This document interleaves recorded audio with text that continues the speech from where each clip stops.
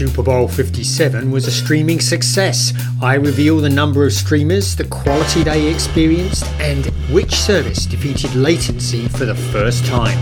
Listen on to find out more.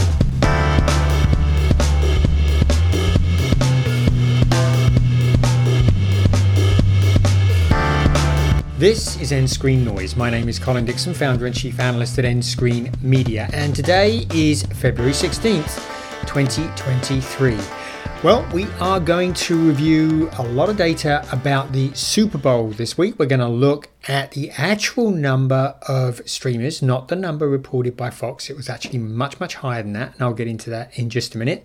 And we're also going to look at the quality of the video delivered, and we're also going to talk about latency. And I can tell you there's a lot to get through, so I'm going to get on with it. But first, are you using the trackers feature on the nScreen Media website? Each tracker pulls together the latest data on the streaming media industry, making it very easy for you to easily grasp what's going on in a quick 3-minute read.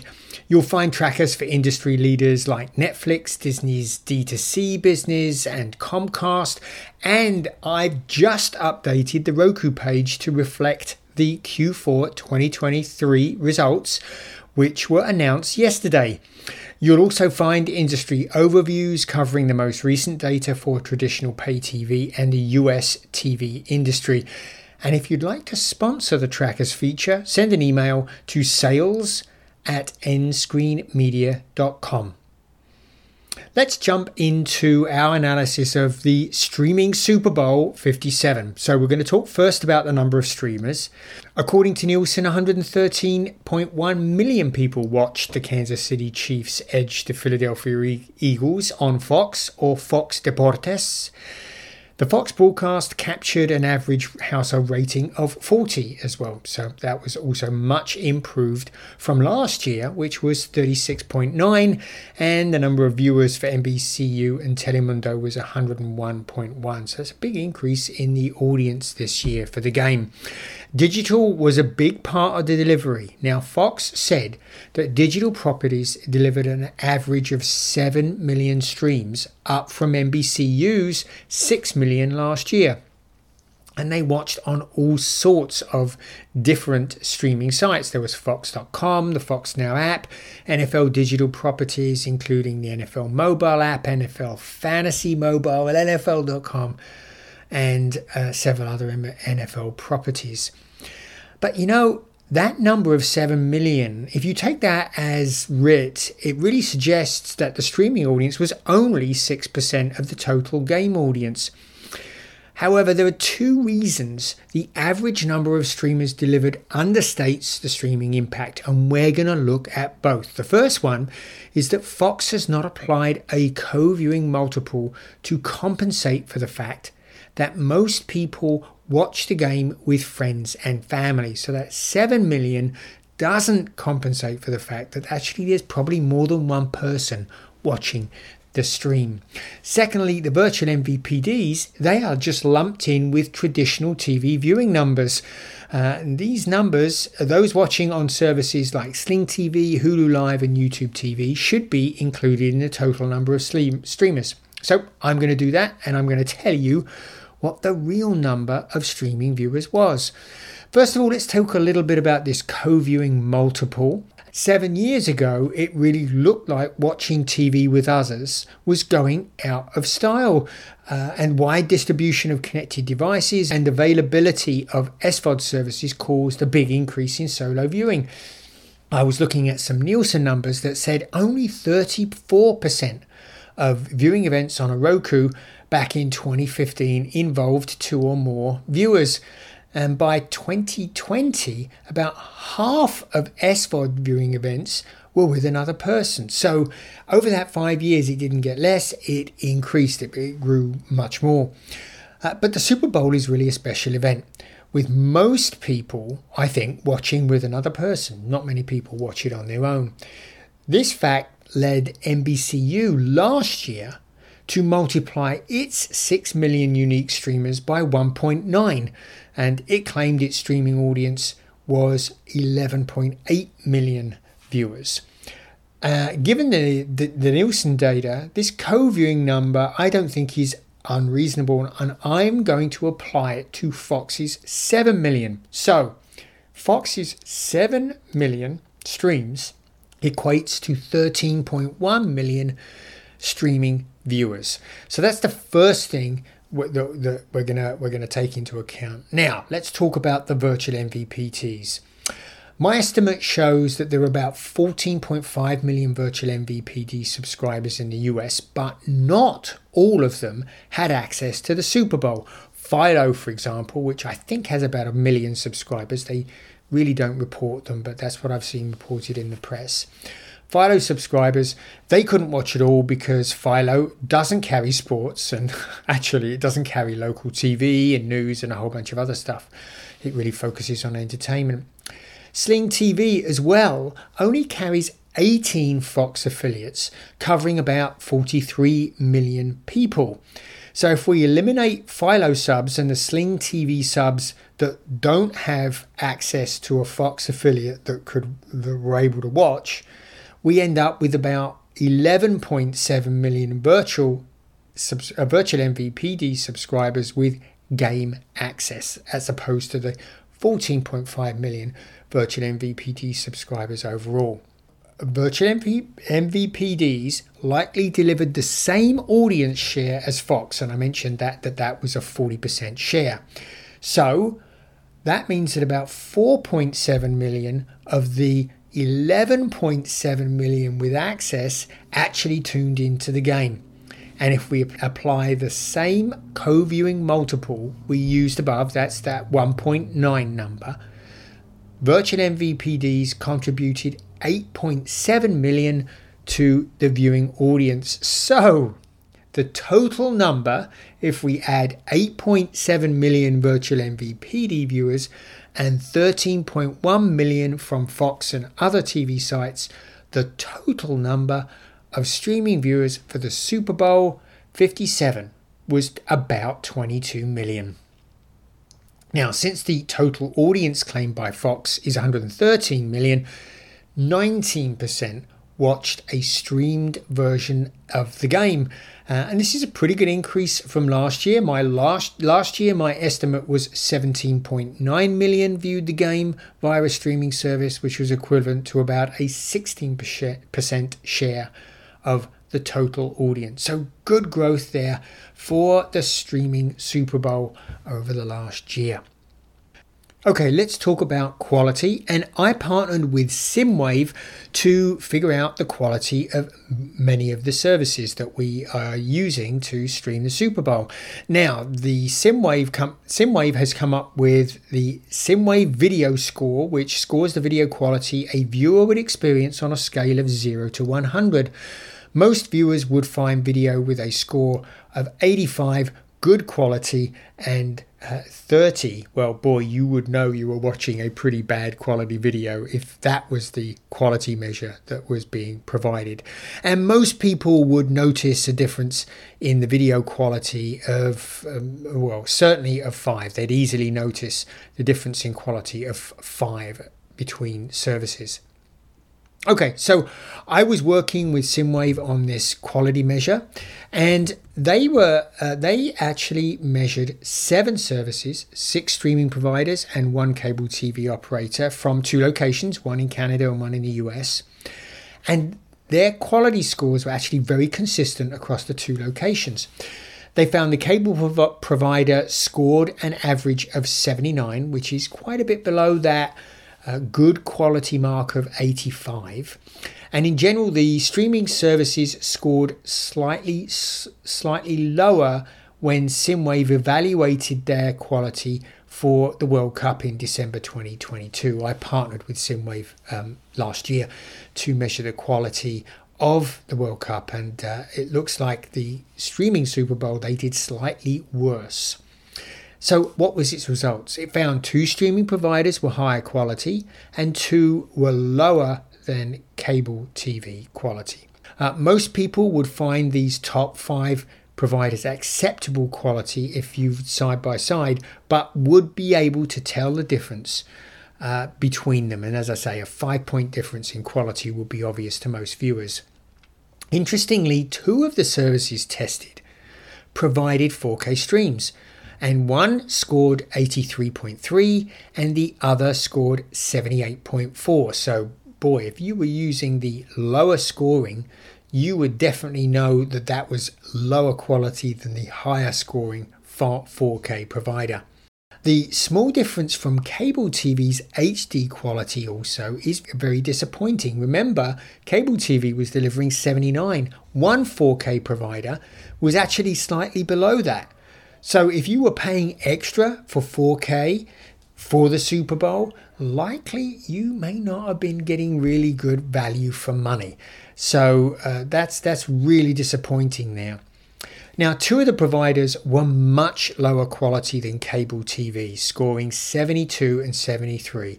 And this, if you were looking at this, you definitely would have known that you were watching something that wasn't as nearly as high quality. So that's disappointing. Now, unfortunately, SSIMWAVE was not able to release the names of each of the services that they were using there. My qualitative picture quality comparison, well, I compared over-the-air TV, YouTube TV, and Fox Sports.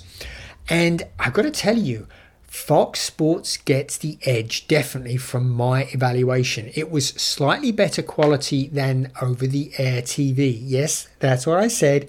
It appeared to me to be slightly better quality than over-the-air TV. And YouTube TV seemed to be slightly worse. And the way I could really see this was looking at the grass detail and the edge sharpness of the players. And that's where the differences I saw were most apparent. But I got to say, that said, I was pretty happy watching the game on all 3 services. And you know, when that game got really interesting, it didn't matter which service I was watching. I was totally paying attention to the game and not worrying about the video quality. But there was one exception. I've noticed that streaming services generally do not deal well with confetti. And I bet you noticed this as well if you watched the end of the game when they shot the confetti bombs. And it was pretty bad. I have a picture on my website of what I saw through YouTube TV rendering the confetti at the end of the game. But I've looked at other services and boy, that confetti certainly seems to confuse the encoders that the virtual MVPDs and streamers are using to stream the game. So anyway, go check out that picture that I've included with this posting on my website to see just how bad that confetti can be. Let's talk latency. So I tested the Fox Sports app and the YouTube TV performance, and what I found was that they were pretty consistent throughout the game. In each quarter, I restarted the app and then started the game. So I got readings for start times and latency. And in all 4 quarters, those start times and latency, they were pretty much the same. They pretty much remained static throughout the game. So here's what I found. First of all, Fox Sports latency was the lowest I have ever seen for a Super Bowl. This was actually pretty incredible. In fact, I had to double check and triple check this because I was so shocked that they'd done this.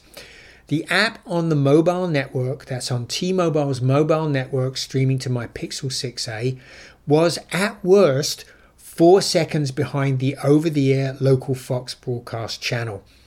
And actually, in the latter part of the game, I got latency of just over a second. So it actually did better later in the game versus the over-the-air feed.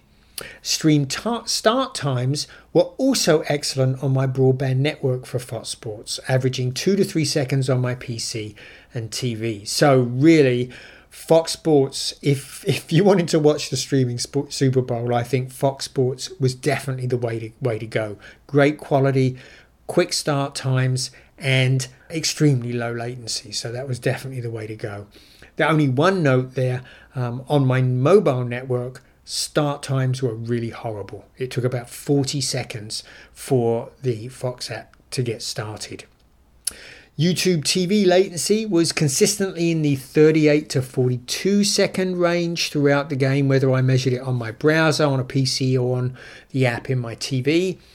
And the performance is disappointing, as the latency was basically the same as last year's Super Bowl. Start times were good, averaging around 4 seconds from when I selected the channel from the grid guide. So that was all to the good, felt just like actually changing the channel on regular TV.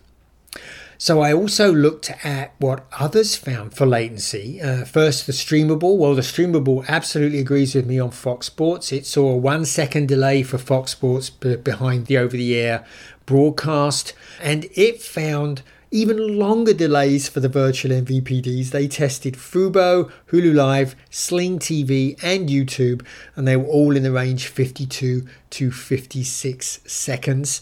And Phoenix is a provider of live streaming solutions. So I guess you've got to say they're not exactly neutral, but they did multiple readings from multiple sites in the US. And certainly they agreed with my numbers and the streamable numbers about YouTube TV, and that those delays were very similar. They said 54 seconds for YouTube TV.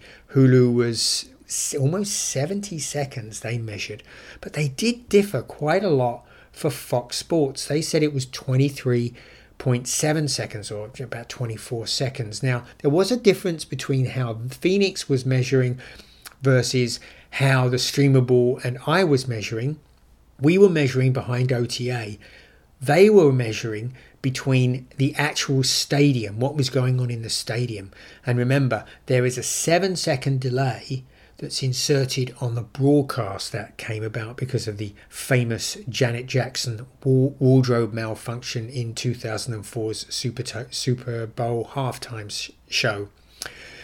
So that explains, I think, why some of their numbers are a little bit longer. But I really can't explain the Fox number at 24 seconds. It doesn't agree with me, doesn't agree with the streamable. And I also checked with my quality partner, SimWave, and they said that they saw the delays behind OTA that I did, 1 second or below 1 second.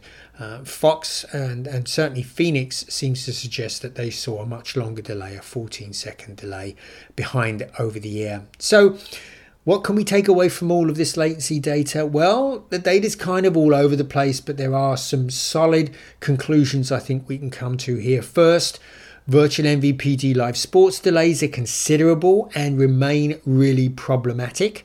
Second, Fox Sports latency was phenomenal and fixed one of the biggest problems with live streaming, and that is spoilers, where somebody who's watching on over the air or on cable sees the touchdown before you do and tweets about it or something, and you see it on your feed before you actually see the thing occur in your stream. So definitely Fox Sports fixed that problem. And the latency you see depends on where you are, what service you use, and when you started the stream. So that's why I think we see such a lot of variability. And I do plan on reaching out to Phoenix and some other live providers to get their perspective on why there's so much difference here going on with latency numbers. Okay, so there you have it. I think a very successful streaming Super Bowl this year. And if you would like a rough transcript of this podcast, stop by the nScreen Media website and drop in on the analysis tab. And while you're there, why don't you check out my posting on the overall quality of the stream Super Bowl? There's a lot more detail there. And there's also a link to a fascinating document that SimWave put out, my partner on the quality discussion, with a lot more detail and a lot more diagrams for you to look at.